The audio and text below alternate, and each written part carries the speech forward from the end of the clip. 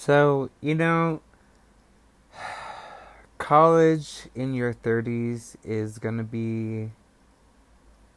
really difficult if you are not 100%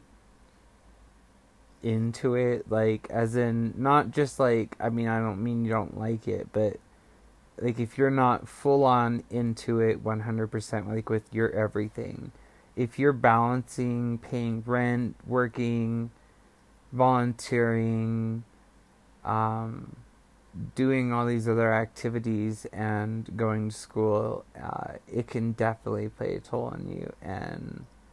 it can make you overwhelmed to the point where you just want to give up. I know for experience because I am a junior, halfway through my junior year, and I am ready to give up.